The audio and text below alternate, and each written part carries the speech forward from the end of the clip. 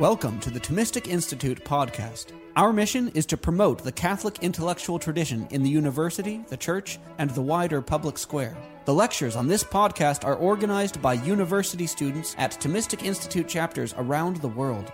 To learn more and to attend these events, visit us at Thomisticinstitute.org.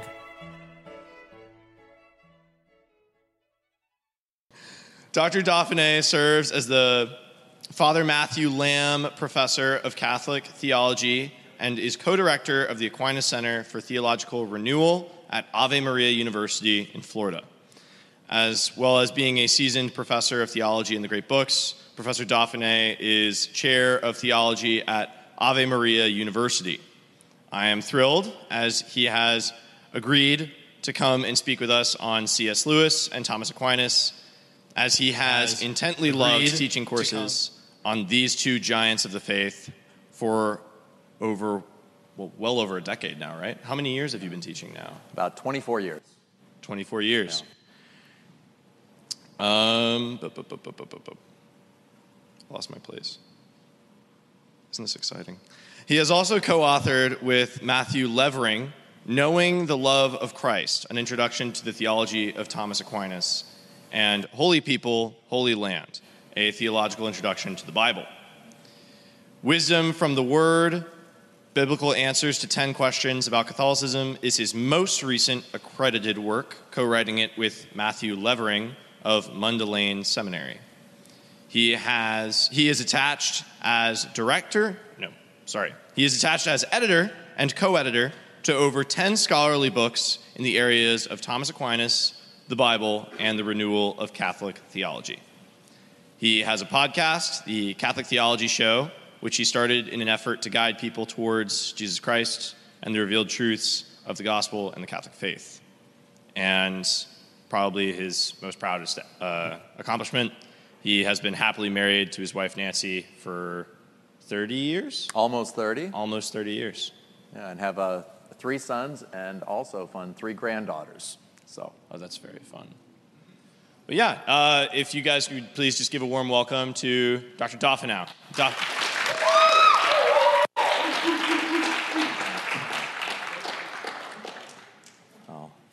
Well, I'm so happy to be here this evening with you all. And I titled this talk, right, How Can Aquinas and Lewis Help Us Recover the Christian Faith? Right? And you might wonder why I use that term. Right? Well, we are in an age, in a way, that has rejected the faith.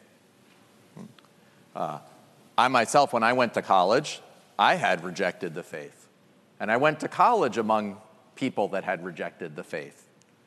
I studied among people. I studied in North Carolina over at Duke University, and it was the presumption of most students and most faculty that the faith was no longer relevant.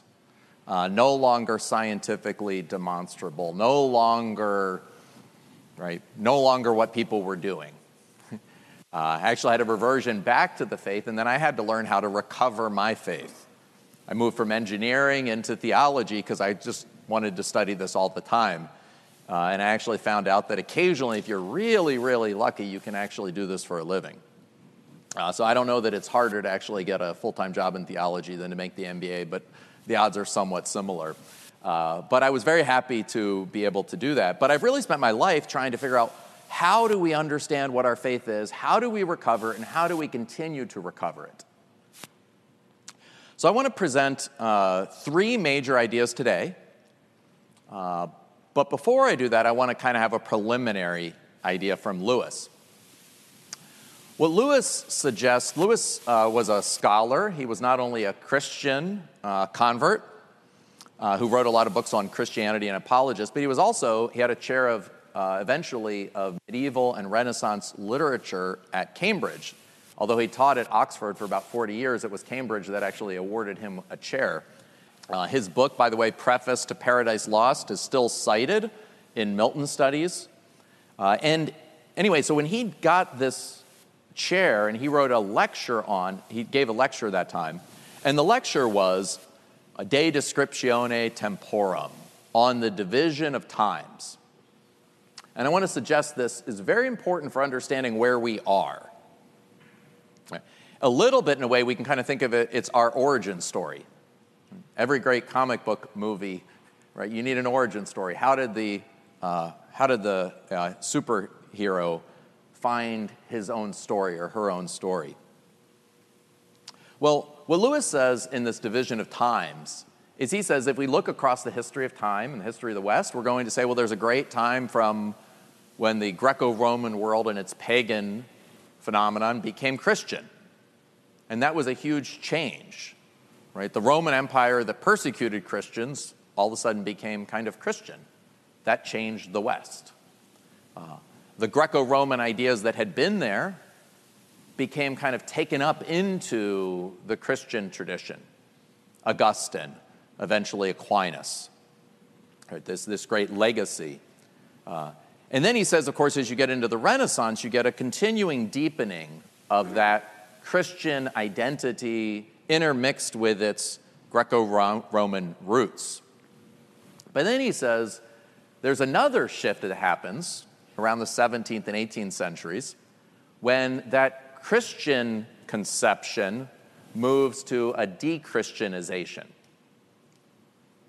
And this de-Christianization is basically what we've experienced in modernity and postmodernity, right? The rejection of the Christian synthesis. One of Lewis's, I think, really unique insights here that I really want you to think about, and this is, again, just trying to set the stage, is this idea that when the pagans became Christians, they went from believing in gods and human beings and order and kind of a cosmos and chaos, but some idea that there was a cosmos into which human beings lived, into like where we had to kind of figure our way out within a cosmos that was greater than we were. We had to find what were the real order, what was the real law.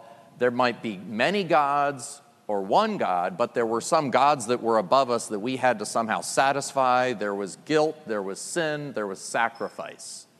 This is kind of the pagan world. Now, when Christianity comes in, all of those ideas get taken up into the one person of Jesus Christ. So Jesus Christ now is the true man, the true God, the true creator, and in a way, the true creature. So everything that was many in paganism becomes one in Jesus Christ. Jesus Christ is the moral law. He's also the sacrifice when we don't fulfill the moral law. Everything.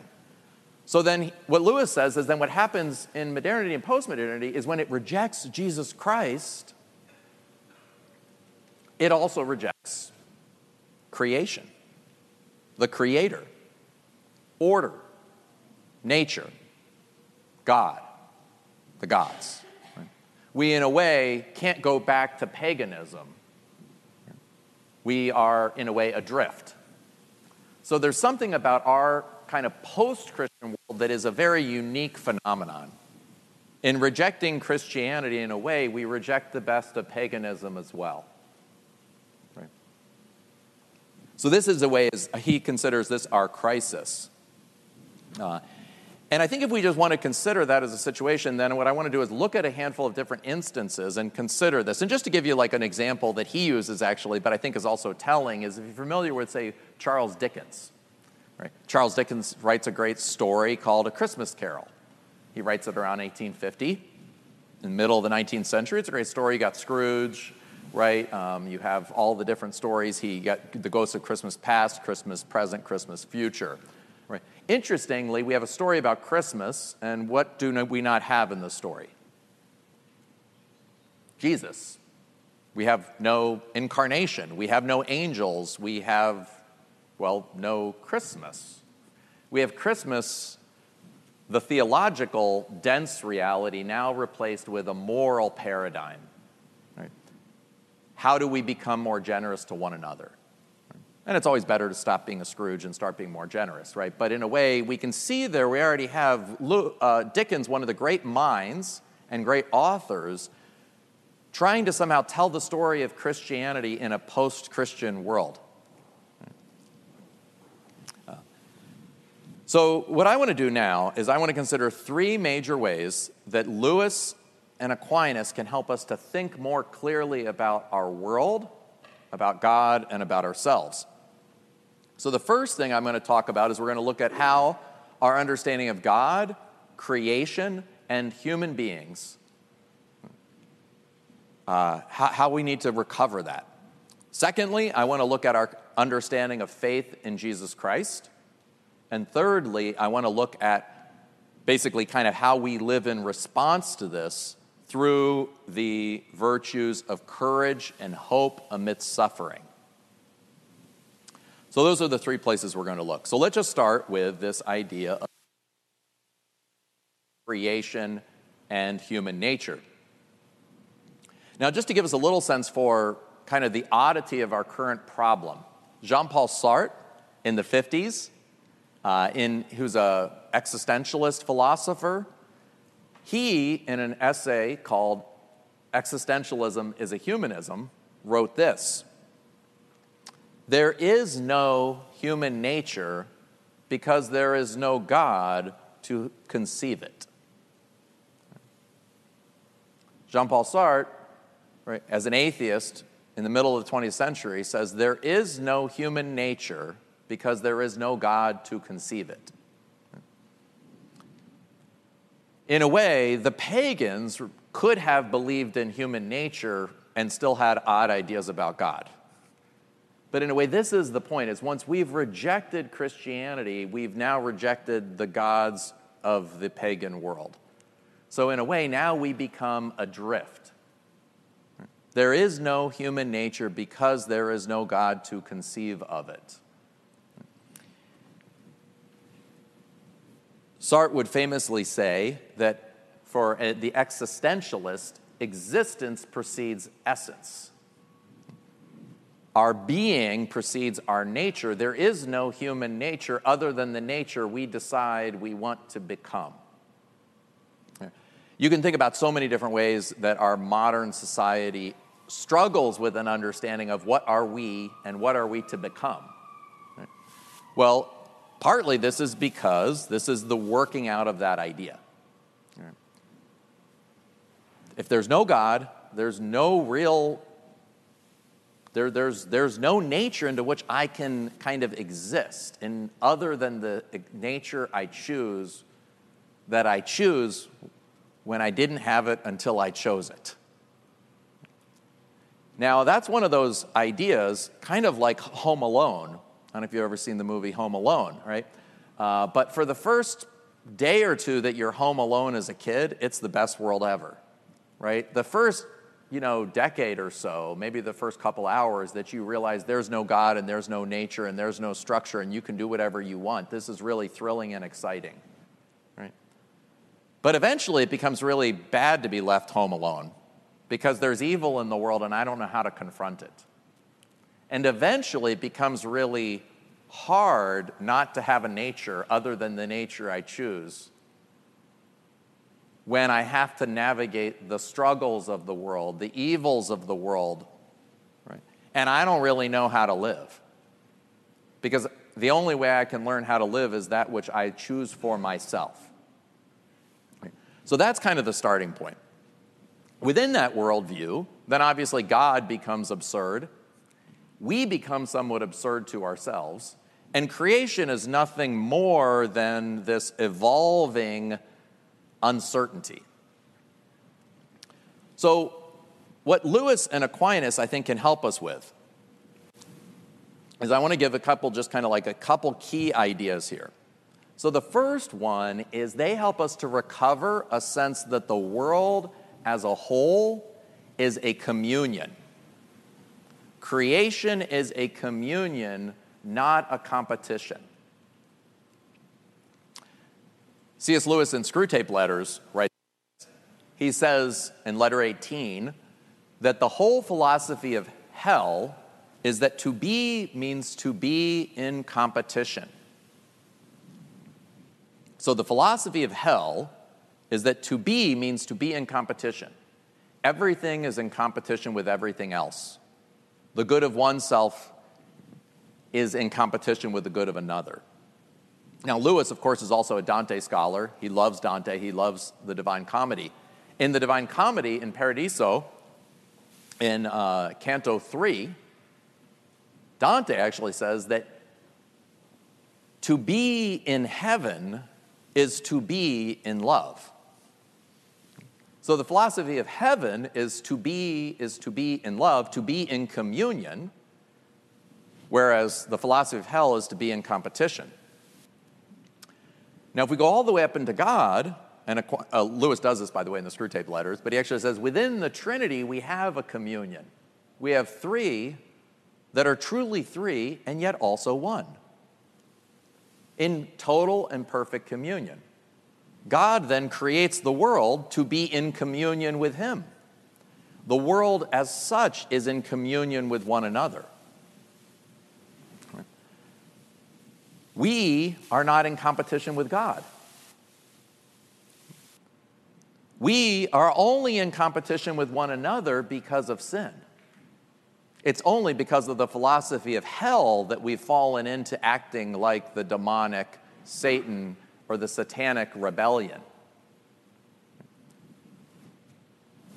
So if that's the case then, and just to give you a little example, if we want to think about the world, if we think about, when we think about creation, we don't tend to think about it as a whole. We tend to think about, maybe studying bees. Right? But if you think about bees don't exist on their own.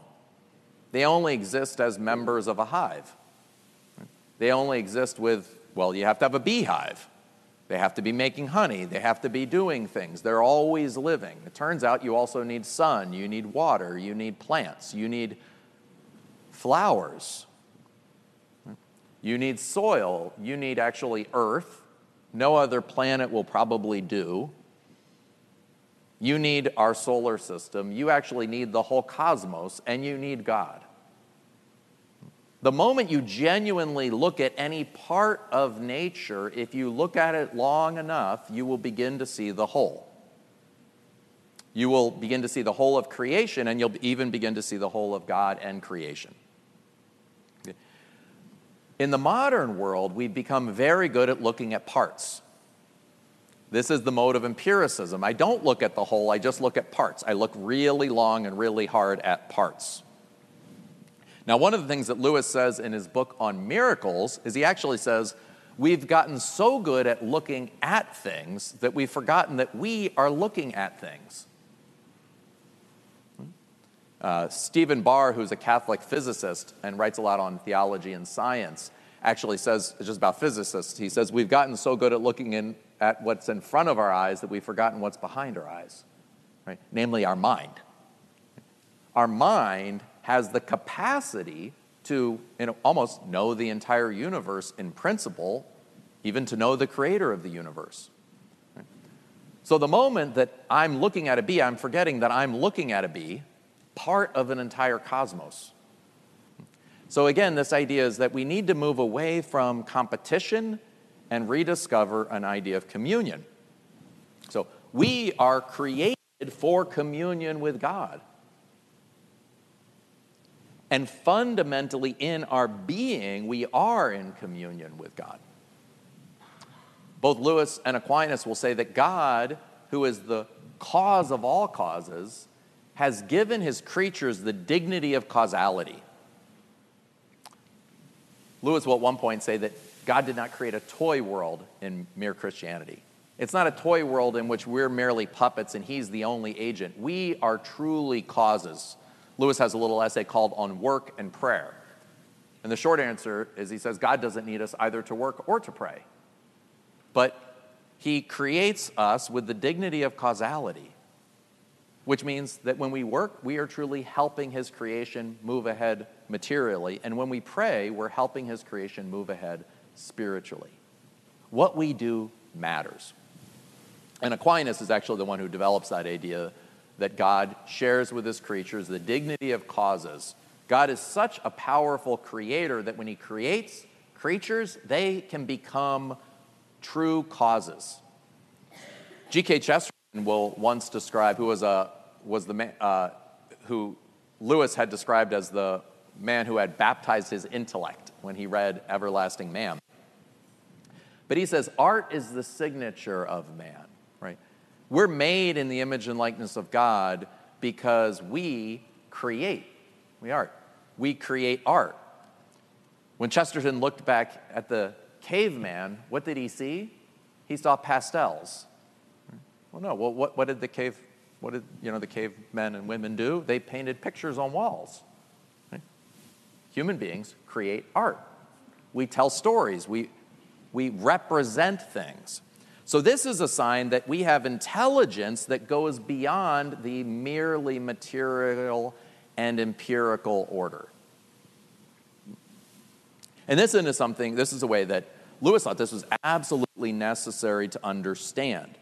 Because the moment we see in ourselves the capacity for moral and intellectual inquiry beyond the natural physical order, then there has to be a source of that moral and intellectual inquiry that is beyond us.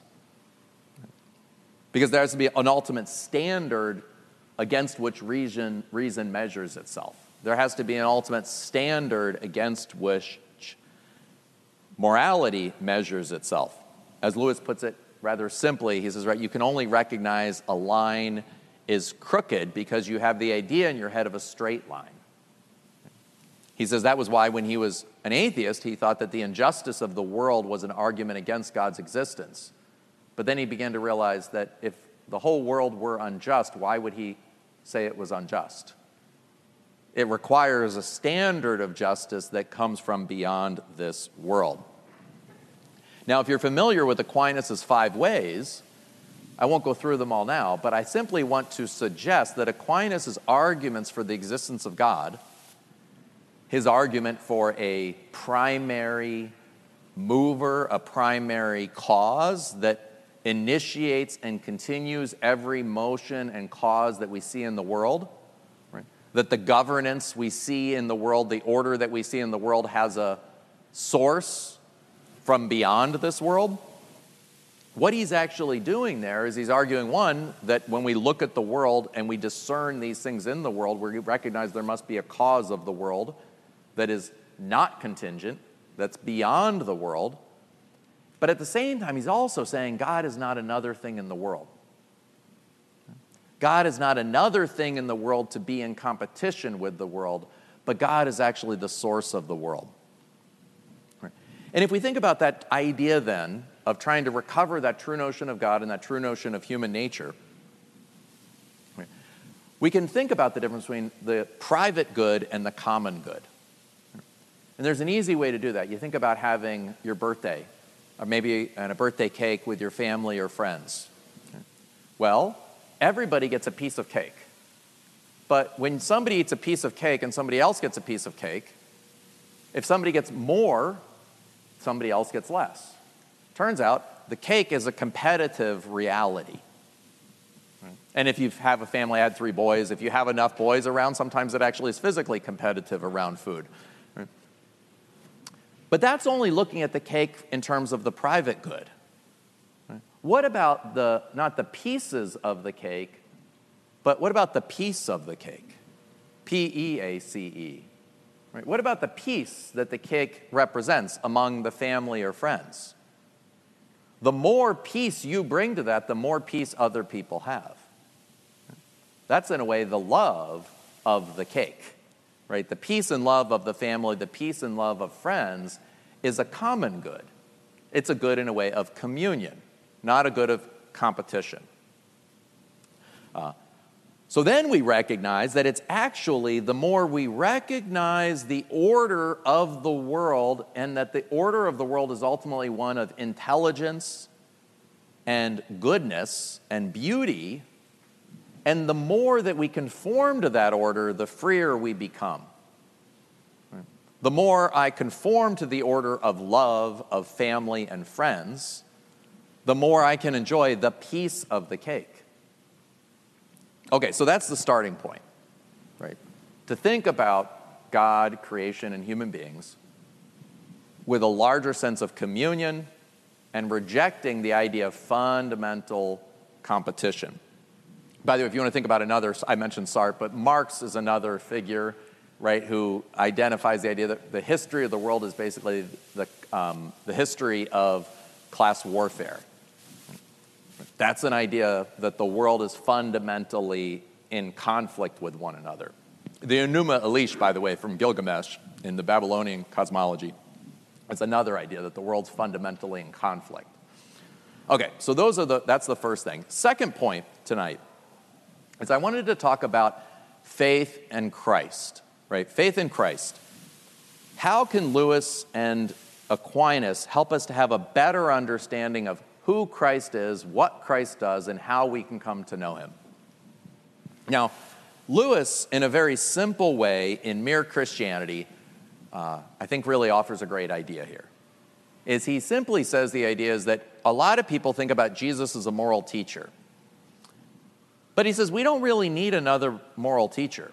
He says we've had many moral teachers, and we haven't listened to them very well. Right? Plato, Socrates, Confucius, Buddha, all have taught us how to live better.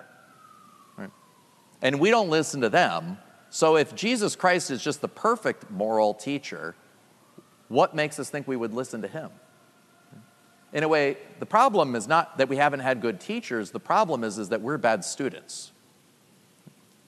So he says, what Christianity offers is a different solution. Not just another teacher, but a redeemer. In the Screwtape Letters, he says that the early Christians were centered around two things: the resurrection and the redemption. One historical fact, right? That this man, Jesus Christ, whom you killed, right, rose again. This is what the apostles keep sharing in Acts. That's what they went around the Mediterranean saying, that Jesus Christ, who was killed, right, in Jerusalem, rose again and sent his Holy Spirit so that we could have forgiveness of sins. So, one historical fact, the resurrection, and one theological doctrine, the redemption. That somehow that death and resurrection puts us right with God. Now, Lewis at one time would say that this is what he couldn't figure out. Why should God die on a cross, and how should that help me? But it actually was Lewis's late-night conversation with Tolkien that helped him begin to understand this, and they were talking about this, and what Tolkien said is that Lewis, or Jack, every time you read a great myth, you love it because you think it's beautiful. But then when you read Christianity, you object to it. And what Tolkien said is that, wait a second, all Christianity is God's myth. It's God's story. Because in all of human myths and stories, that is our attempt to make sense of the world and of God through some kind of ancient communal memory and storytelling. What makes Christianity unique is it's God's story about himself. And in that story, it really happened. Right? Because God really did it. But it ought to affect Lewis in the same way that the other stories do. Not merely that it's an idea to be believed, but that it's a reality that has happened. Right? Lewis would say, I don't need to understand digestion to understand that I need to eat. Right? I don't need to understand exactly how the redemption works to understand that Christ's resurrection offers me redemption. Right? Lewis does give examples along the way, but it's that fundamental insight that I think that he offers that's very helpful. Right? Jesus is not just a moral teacher, he's a redeemer. And what does he do?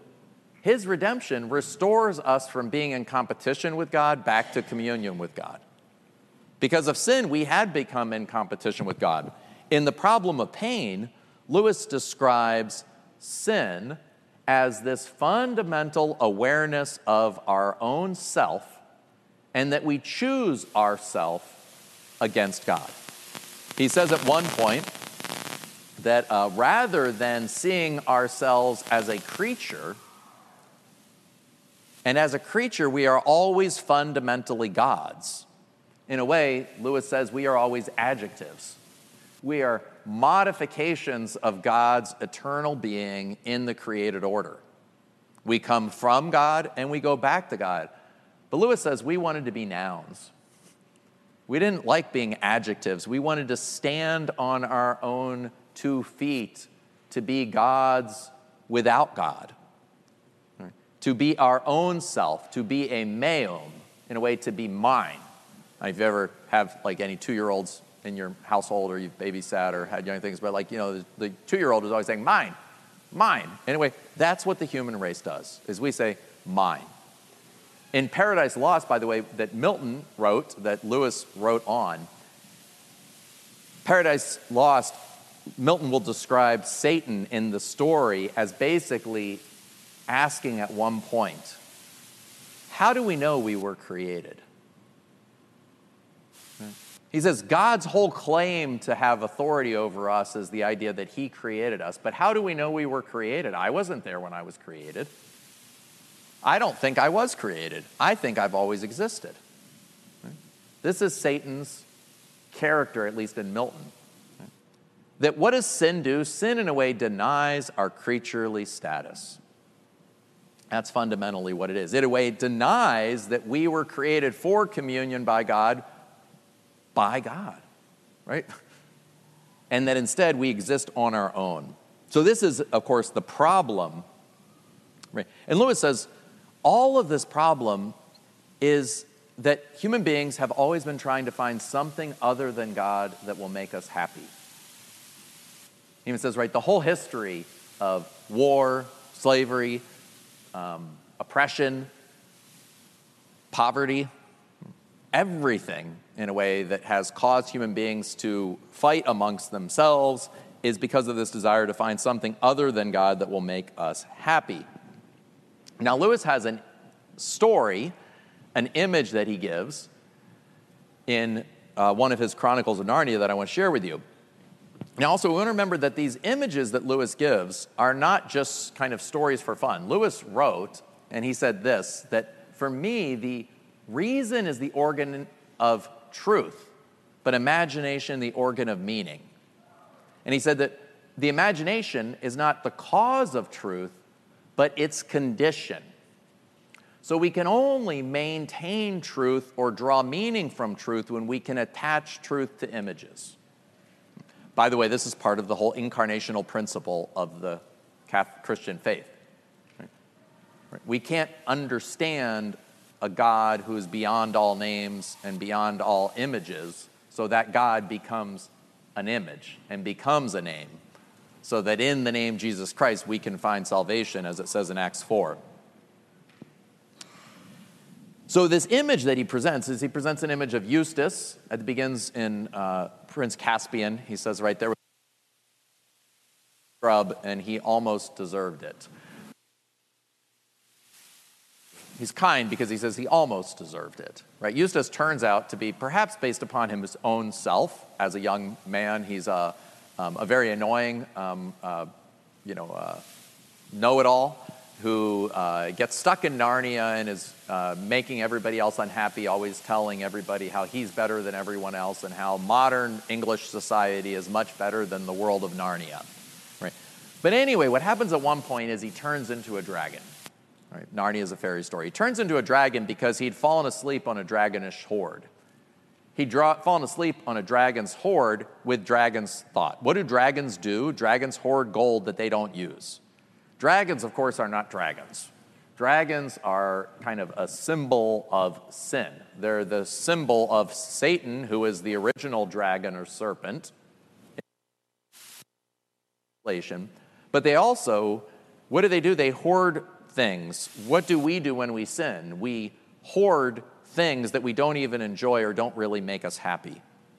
So Eustace at one point becomes a dragon. Now they're stuck on an island, and Eustace is a dragon. How do you get off the island with a dragon? Well, you're in the middle of the ocean, so you know what? You can't get off the island. You can't take enough food to feed a dragon. The dragon can't fly across an ocean. So they're kind of stuck. They're hopeless. So at one time, Eustace, the dragon, meets Aslan, the great lion, who's the Christ figure in the story. And he says basically to him, "Let me undress you." And of course, he's a huge lion with claws, so he can rip the skin off the dragon. But the dragon, Eustace, thinks kind of like, I certainly don't want those claws to rip me apart. So he scratches as much as he can, and he rips off his skin. And it's there on the ground next to him. But when he goes to get into the water to bathe, the skin has come back. So he scratches again, puts it there next to him, like a snake skin. It comes off, but then he goes in the water, it's come back. And he does it a third time, and he scratches as hard as he can, and he gets off one more layer of his skin, of his dragon skin. But when he goes in, he's a dragon again. What's Lewis showing there? Is that no matter how hard we try, we cannot get rid of our own dragon skin. We can't get rid of our sin because it's our very ego that's the problem. I can't get rid of my pride because my pride's the problem. And when I get rid of my pride, I only become more proudful. So, he says, "Let me undress you." And he has Eustace, the character, as a dragon, lie down, and the dragon, the great lion, scratches, and he says, he went so deep it went into his heart. And then when he ripped off the skin, it ripped off much more than any of his attempts ever could. And then he became a boy again, and Aslan throws him in the water, baptism. In a way, that's what Christianity does. Christianity does something for us. God does something for us that we cannot do for ourselves. So this is the key point then of what Christianity does. Now, the other interesting thing is that Lewis shows that Christianity then is first this true story.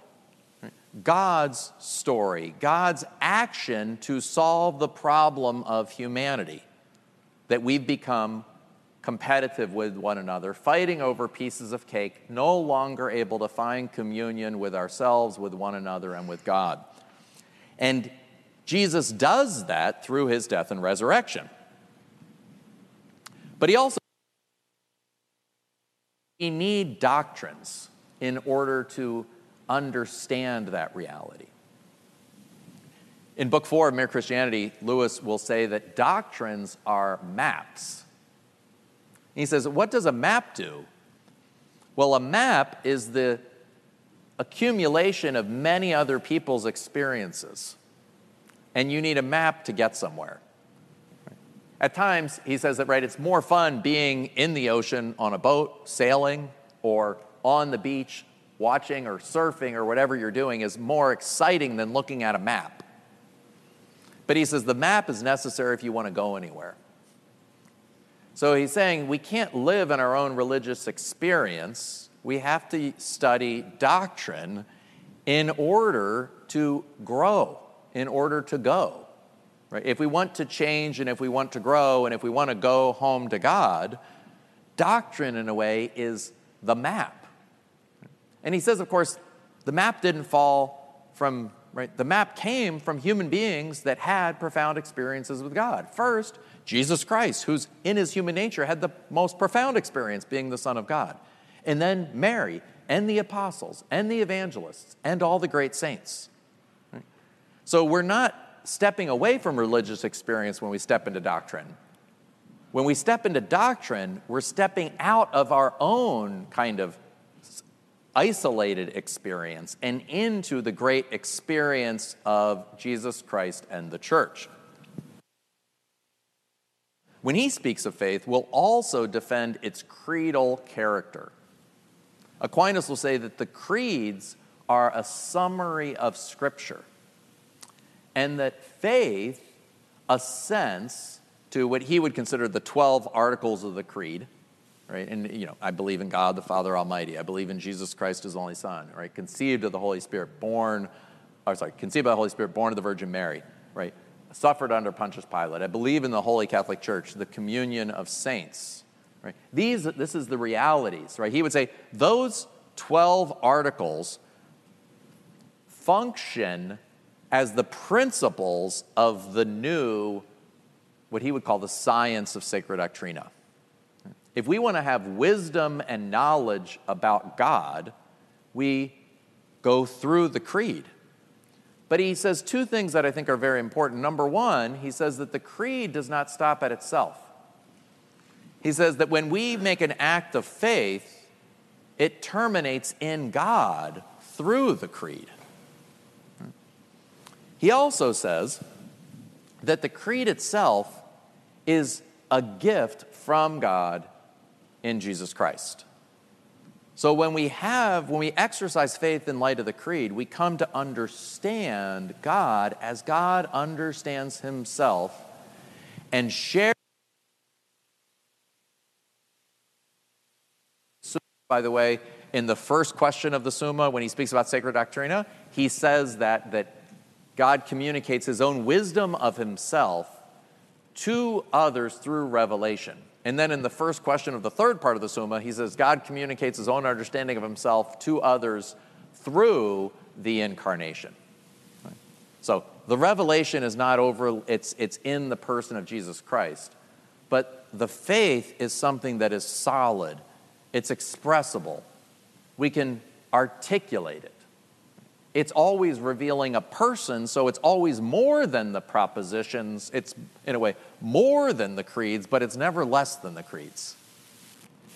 Okay, so third element I wanted to go through now was to talk a little bit about courage and hope. Lewis would say that courage was the most necessary virtue of our day, and the one that was most often forgotten. There are many studies that have shown that rates of anxiety, depression, and kind of what I would call rage are increasing. There were a lot of studies done during COVID by the CDC that showed like 2 out of 5 people have clinical anxiety or clinical depression, 40% of our culture, especially among the 15 to 30-year-olds. What is that? Well, anxiety, depression, and anger are definitely things that at times can become psychologically destabilizing, in which we cannot really recover them on our own and we need help. But it's also the case that this is our emotional reaction to danger and to trouble. We either have fear, kind of the flight mode, anger, the fight mode, or just shutting down, which is the freeze mode. This is our emotional way of responding to the world. And in a way, we've kind of forgotten how to help people become courageous. In this postmodern world, we often don't talk about courage, we more often talk about being clever. We want to outsmart danger, right? We want to make the world safe, instead of considering how do we face it when the world is not safe. As a little example, there was a lot of talk about not getting COVID during the COVID lockdowns, right? Very few people talked about, like, well, what are you going to do if you die? Right? Should you have a will? Should you go to confession? How do you prepare for death? Right? What's it like to die? It's kind of scary. How do you prepare to have your loved ones die? Our tendency in the modern world is to think we can rely on our intelligence and cunning to outsmart the problems of the world. We don't spend much time on learning how to respond to them. Lewis would actually say that courage is the most important virtue because it's where all the virtues need courage in order to be actualized. Now, Aquinas, interestingly, he says that courage is more important than temperance. Temperance is the virtue that modulates our desires for food, for sex, for other things. But courage, he says, is even more important because he says courage, fear of danger and death, is more likely to turn us from the good of reason. It's more likely to lead us into sin and unhappiness. And I would say even within Christian circles, do we talk enough about courage? Aristotle famously said that courage is the willingness to fall in battle. Aquinas takes that up, but he says that courage is the willingness to fall. Courage is the willingness to fall in life. He says there are two main ways that we demonstrate courage. First, by attacking evil, responding to evil, confronting evil. And then the second thing he says is by accepting suffering. And Aquinas actually says that courage is more shown by enduring suffering than by attacking evil. Because he says it's somewhat enjoyable to attack evil. Because evil's, well, evil, and we think it's wrong, so there's a kind of excitement to attack it. So we need courage to do that, but he says we need even more courage to suffer evil.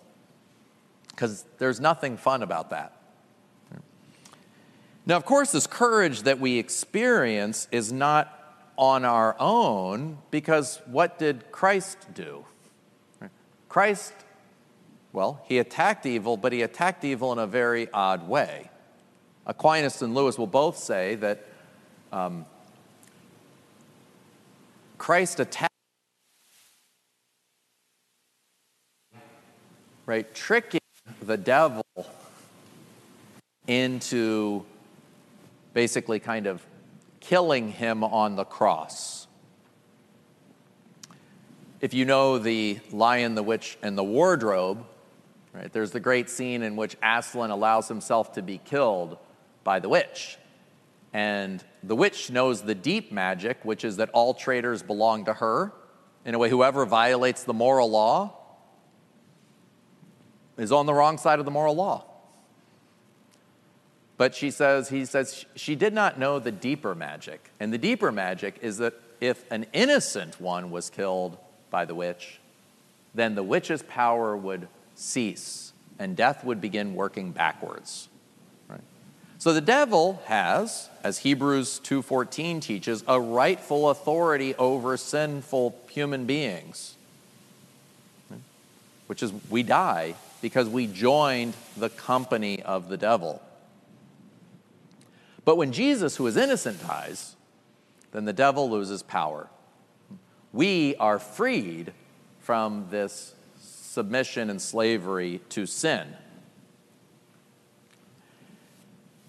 And so Christ then shows the greatest courage. He's willing to fall, not in battle, he's willing to fall on the cross. He's willing to suffer on the cross. Right? He does, in a way, both. So we have in this idea that ability to try to discover that we need to find ways. We are not going to outsmart death. We're not going to outsmart crime. We're not going to outsmart sin. We have to figure out a way, how are we going to confront sin?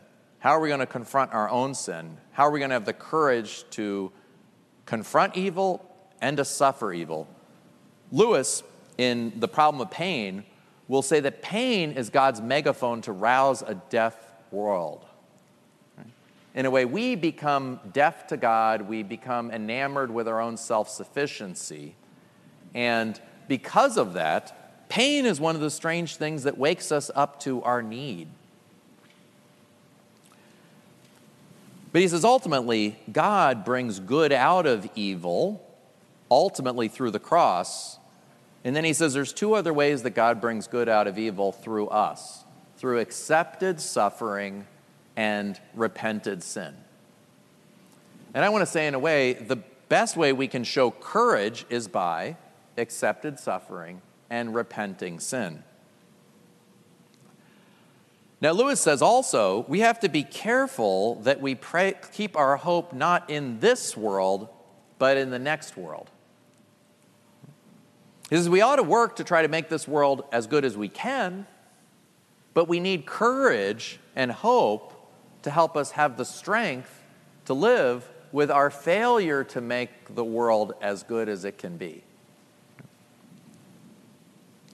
He says it, and again in the Screwtape Letters, he says, so inveterate is our appetite for heaven that the best way to make, that we will often then come to believe that earth can be turned into heaven at some future date.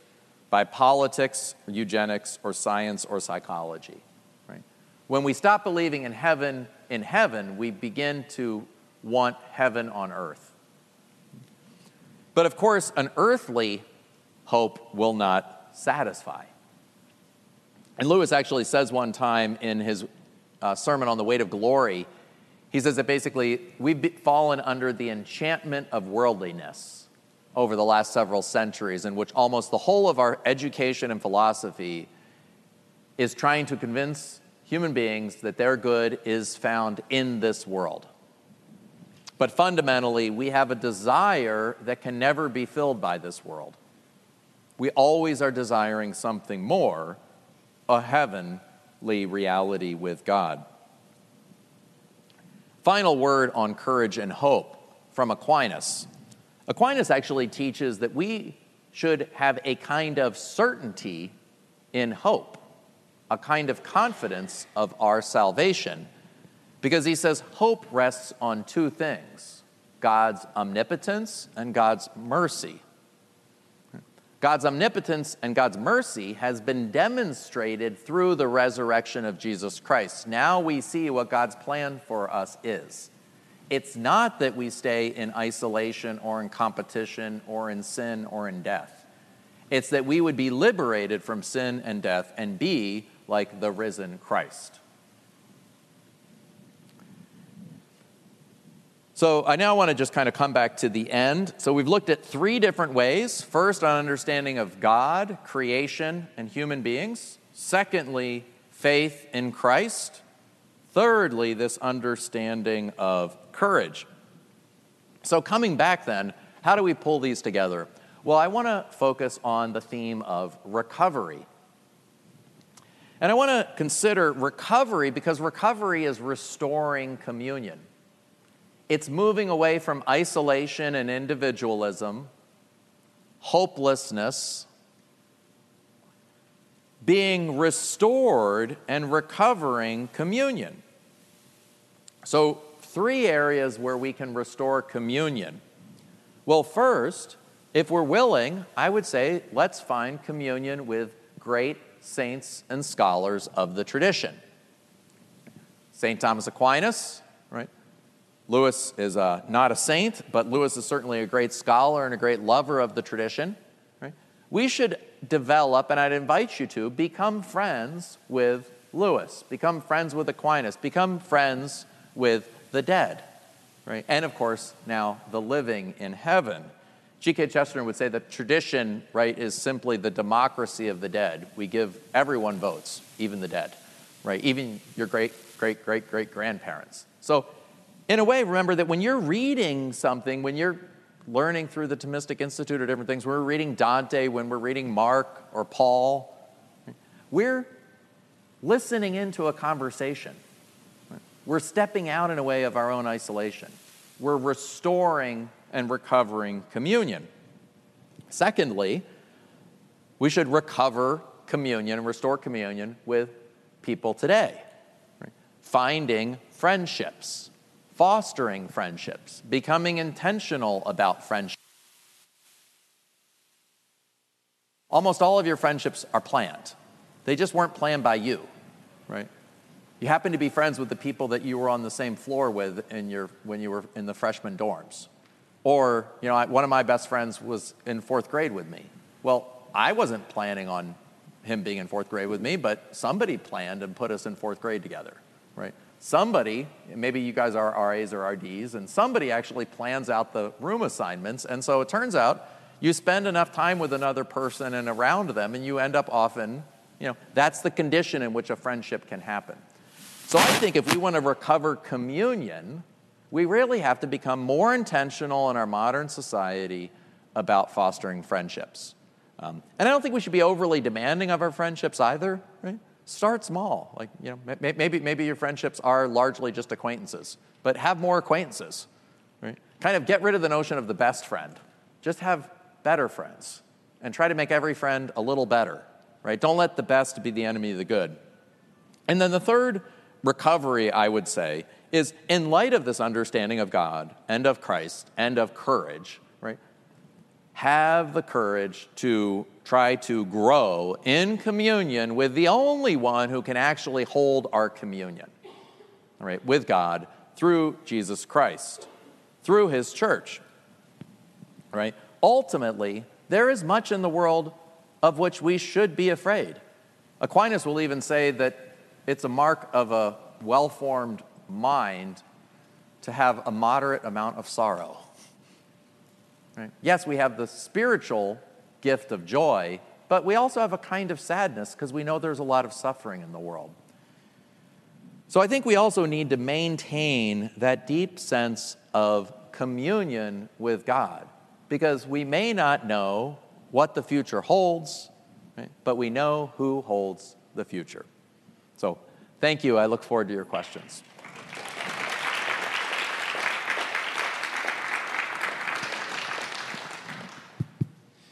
Okay, so we have time for a few questions. We'll just do regular Q&A style.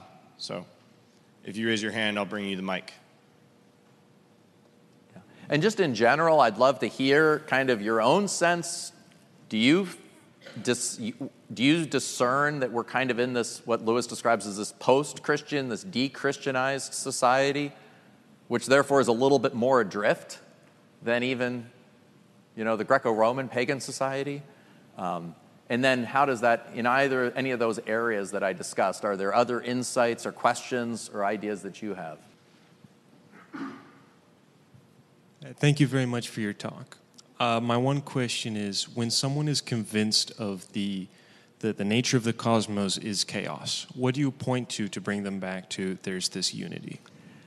Well, I mean, in partly, I think, going to the theme of communion, which means all evangelization, in some sense, has to be what Newman would describe as cor et cor loquitur, heart speaks to heart.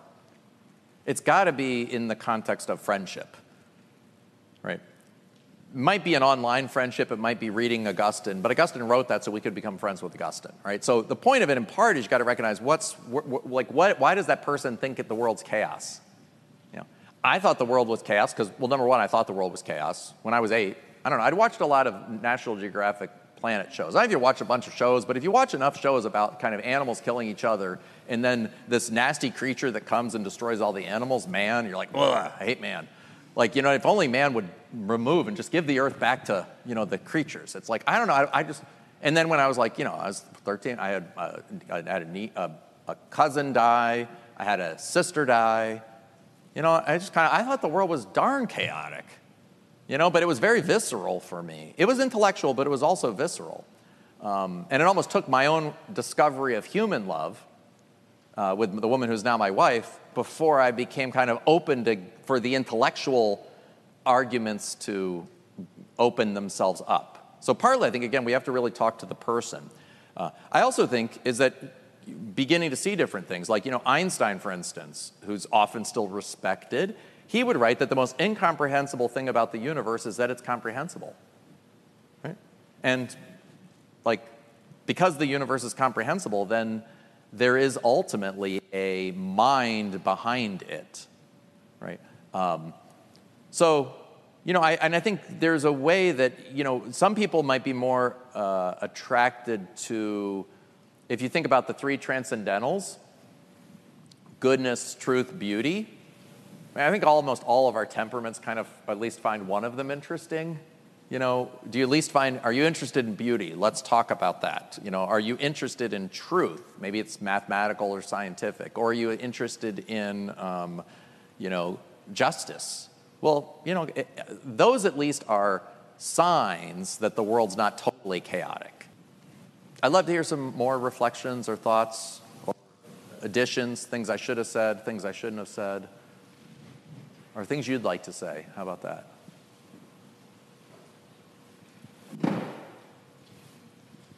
Thank you again for your time.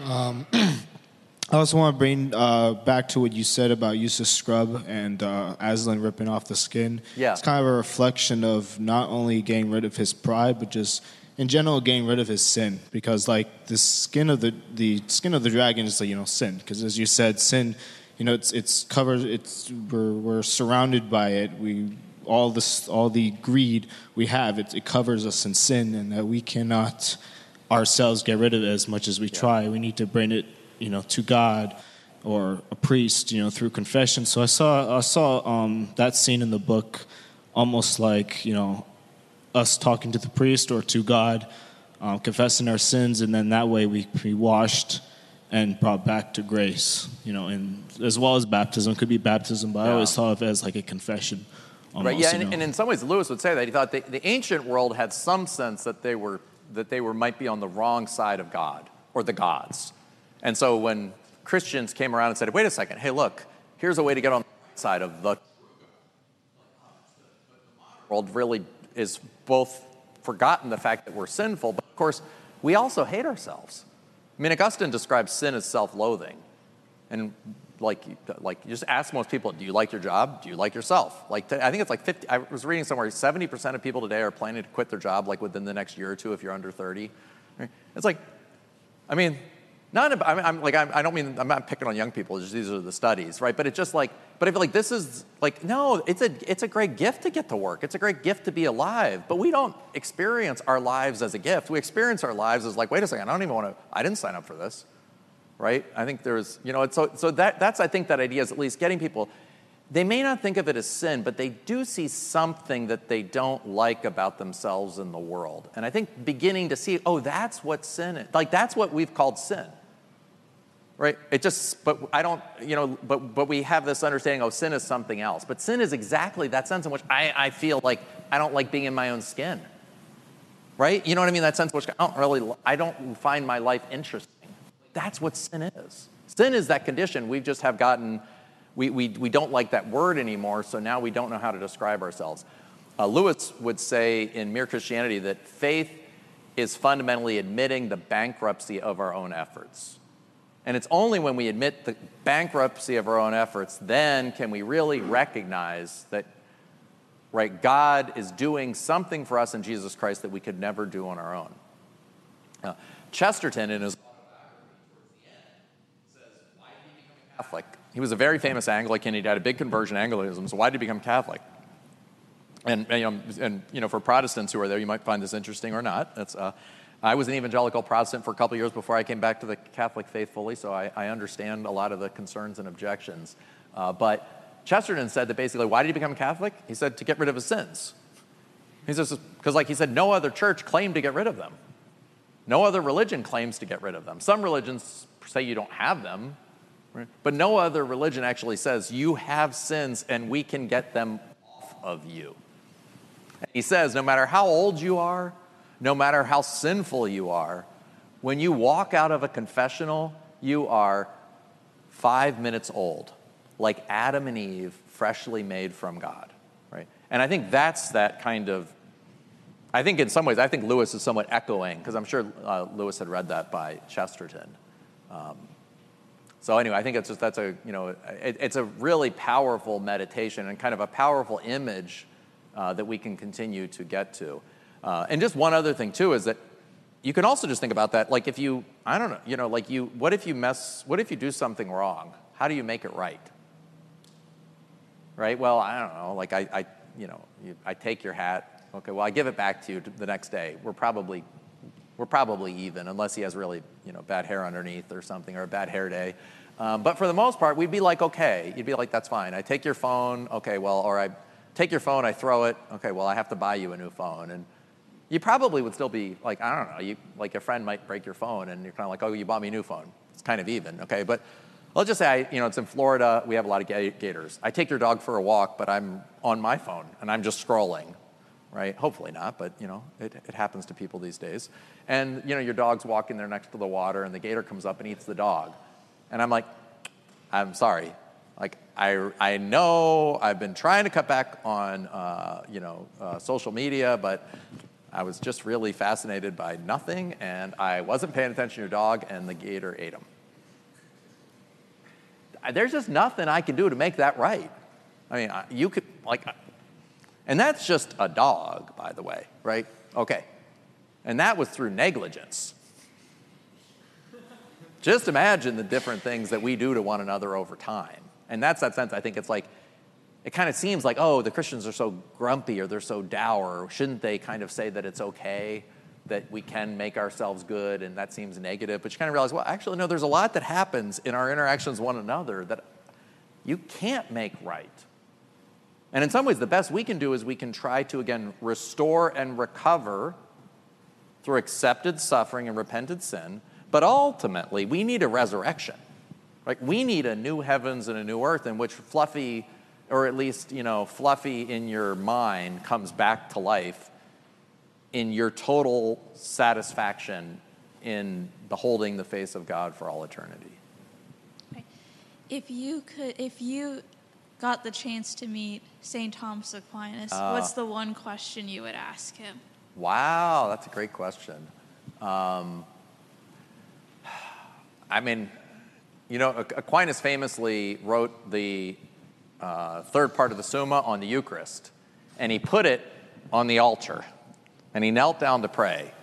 And Jesus came to him and said, what do you want? I'll give you anything. And he says, right, non niscite, nothing but you, Lord. Right? Aquinas is really just, people think of Aquinas as like a rationalist philosopher, but Aquinas just has a big heart for Jesus. Right? He left the Benedictines at like 18 and joined the Dominicans, and his older brothers put him in prison for a year, tried to send in a prostitute to get him to leave the priesthood or whatever. But so he just was he loved Jesus a lot. But I think for me it would really be just that question of how, what can you say to me to help me learn to put my theological understanding more into my spiritual life and more into that desire of just, nothing but you, Jesus. Because that's what I find, at least for me, that's just I love studying theology, and I think it's a good thing to conform our minds to the truth of the faith. But it's an even greater thing to conform our minds and our wills and our hearts, and our livers. The whole part of us, and that's hard. So I think I would want to just, ask him for kind of spiritual direction to learn to, love God more and to learn to overcome, pride, anger, lust, envy, gluttony, avarice, and sloth. So that'd be a good start. But thank you. So C.S. Lewis has a quote where, I forget which book, but he describes himself as a baptized pagan living in a world of apostate Christians. Yes. Yeah. I think it's apostate Puritans, by the way. Is it, really? It's a baptized pagan. He's a converted pagan living amongst apostate Puritans. Okay, interesting. It's very important because our mindset right now is puritanical. It's and you can actually trace it, by the way, from Bacon and Hobbes all the way down to through Locke to our contemporary aspect. But anyway, go on. So I guess my question is, we're living in this world, this post-Christian world. And I guess the simple question is what do we do about it? How do we engage? Because I think the temptation is to kind of retreat from the culture somewhat and look at all of the horrible stuff that modernism brings and just kind of remove yourself from that. But is there a way to engage in it? And is there hope to change the culture for the better, or is it just kind of move on, wait for the next? So what I would think is there are two things. One is that we just have no I think we should be cautious. We have to be cautious talking too much about cultures because they're just big and amorphous, and you can kind of see whatever you want to see in a given culture because it's just so big, and it's also kind of this thing that's almost really aimless. Nobody's really even in charge of it. It's just happening. And Lewis, at the end of The Weight of Glory, will actually say that, it's individuals in a way that matter because these are immortal. Each person we interact with will either end up being almost like a god before God, of course, under God, but a god or goddess with whom we would almost worship, or a terror from whom we would flee. And he says, compared to that, the life of civilizations is a gnat. So I don't think Paul tried to say, let's change the Roman Empire. No, it's he had a vocation, and he tried to live that vocation with the friends that he met and the people he engaged with, sometimes publicly and sometimes privately. He meets Prisca and Aquila because he's a tent maker. And so in a way, really just remembering the dignity of each person, and therefore I don't know how to put it. If you have friends and you're friends with like 5 people, that's like 5 infinities. Like each person is an infinite, irreducible mystery. And so really rediscovering, in a way, not the beauty of the collective, but the beauty of each person, in a way, is partly that idea of the communal, the communal understanding of the universe, right? You know, there aren't more, I don't know how to put it, if when we were here earlier, Elijah and I were here in the room talking earlier, 2 hours ago or so, like, are there more, is this room now worth more than it was then? Not really. Like, I mean, I don't know, you have 50 people, you have 2 people. It's just, those are persons, and each person, in a way, has an infinite dignity. And so I think if we recover that as a whole, then we'd be thinking, wait a second, you know, grandma that you take care of, or the friend you meet, or the person you serve at work, these are actually more important. And the irony is when you occasionally, a handful of people will begin, for whatever weird reason, but not because they necessarily, you know, to begin to change society. So that I think is is a key point. And then it's interesting, both Lewis and Tolkien, and Lewis encouraged Tolkien to publish The Lord of the Rings. Tolkien was just kept always editing it, and Lewis actually encouraged him, right? And Lewis wrote one of the blurbs on the back of The Hobbit when it was first published. And at that time, Lewis was very famous, and Tolkien was not. And of course, it was interesting, Tolkien later did not like the Chronicles of Narnia and tried to discourage Lewis from publishing them. But, you know, anyway. But one of the great things about the Narnia stories, and especially The Lord of the Rings, is just forces of, like, these wars that are going on that are so large, and these, it turns out actually the act of a few people habits from the Shire, a couple of young kids from England who go back into Narnia, a few people doing a few things, showing courage, recovering when if somehow begin to change the destiny of the universe. So I think it's also that idea that the most influential thing you do may not be having, like, becoming an influencer and having 3 million followers. It might be, you know, having, a really good friend that you stick by, even as, you know, he goes through horrible things, but eventually comes back. Or, you know, having a child, or again, having just all those different things. I think it's real. I think we have to kind of like resist the idea of measuring people as numbers. Yeah. If you also end up being an influencer, that's not evil. I'm not saying that's bad, but it's our ability to kind of, you know, communicate to other people that I think really is what is lasting. So in that sense, I think we should be bold. Right? But be bold, but also just, you know, be human and kind of focus on the human scale and not on the mass scale. Thanks for listening to this lecture on the Thomistic Institute podcast. The generosity of people like you makes this podcast possible. If you enjoy these talks, please consider showing your support at www.thomisticinstitute.org/donate. Your donation of even $1 helps us reach more college students and many others with the powerful truths of the faith, and it ensures that we can keep publishing top-notch lectures on this podcast. Thanks a lot.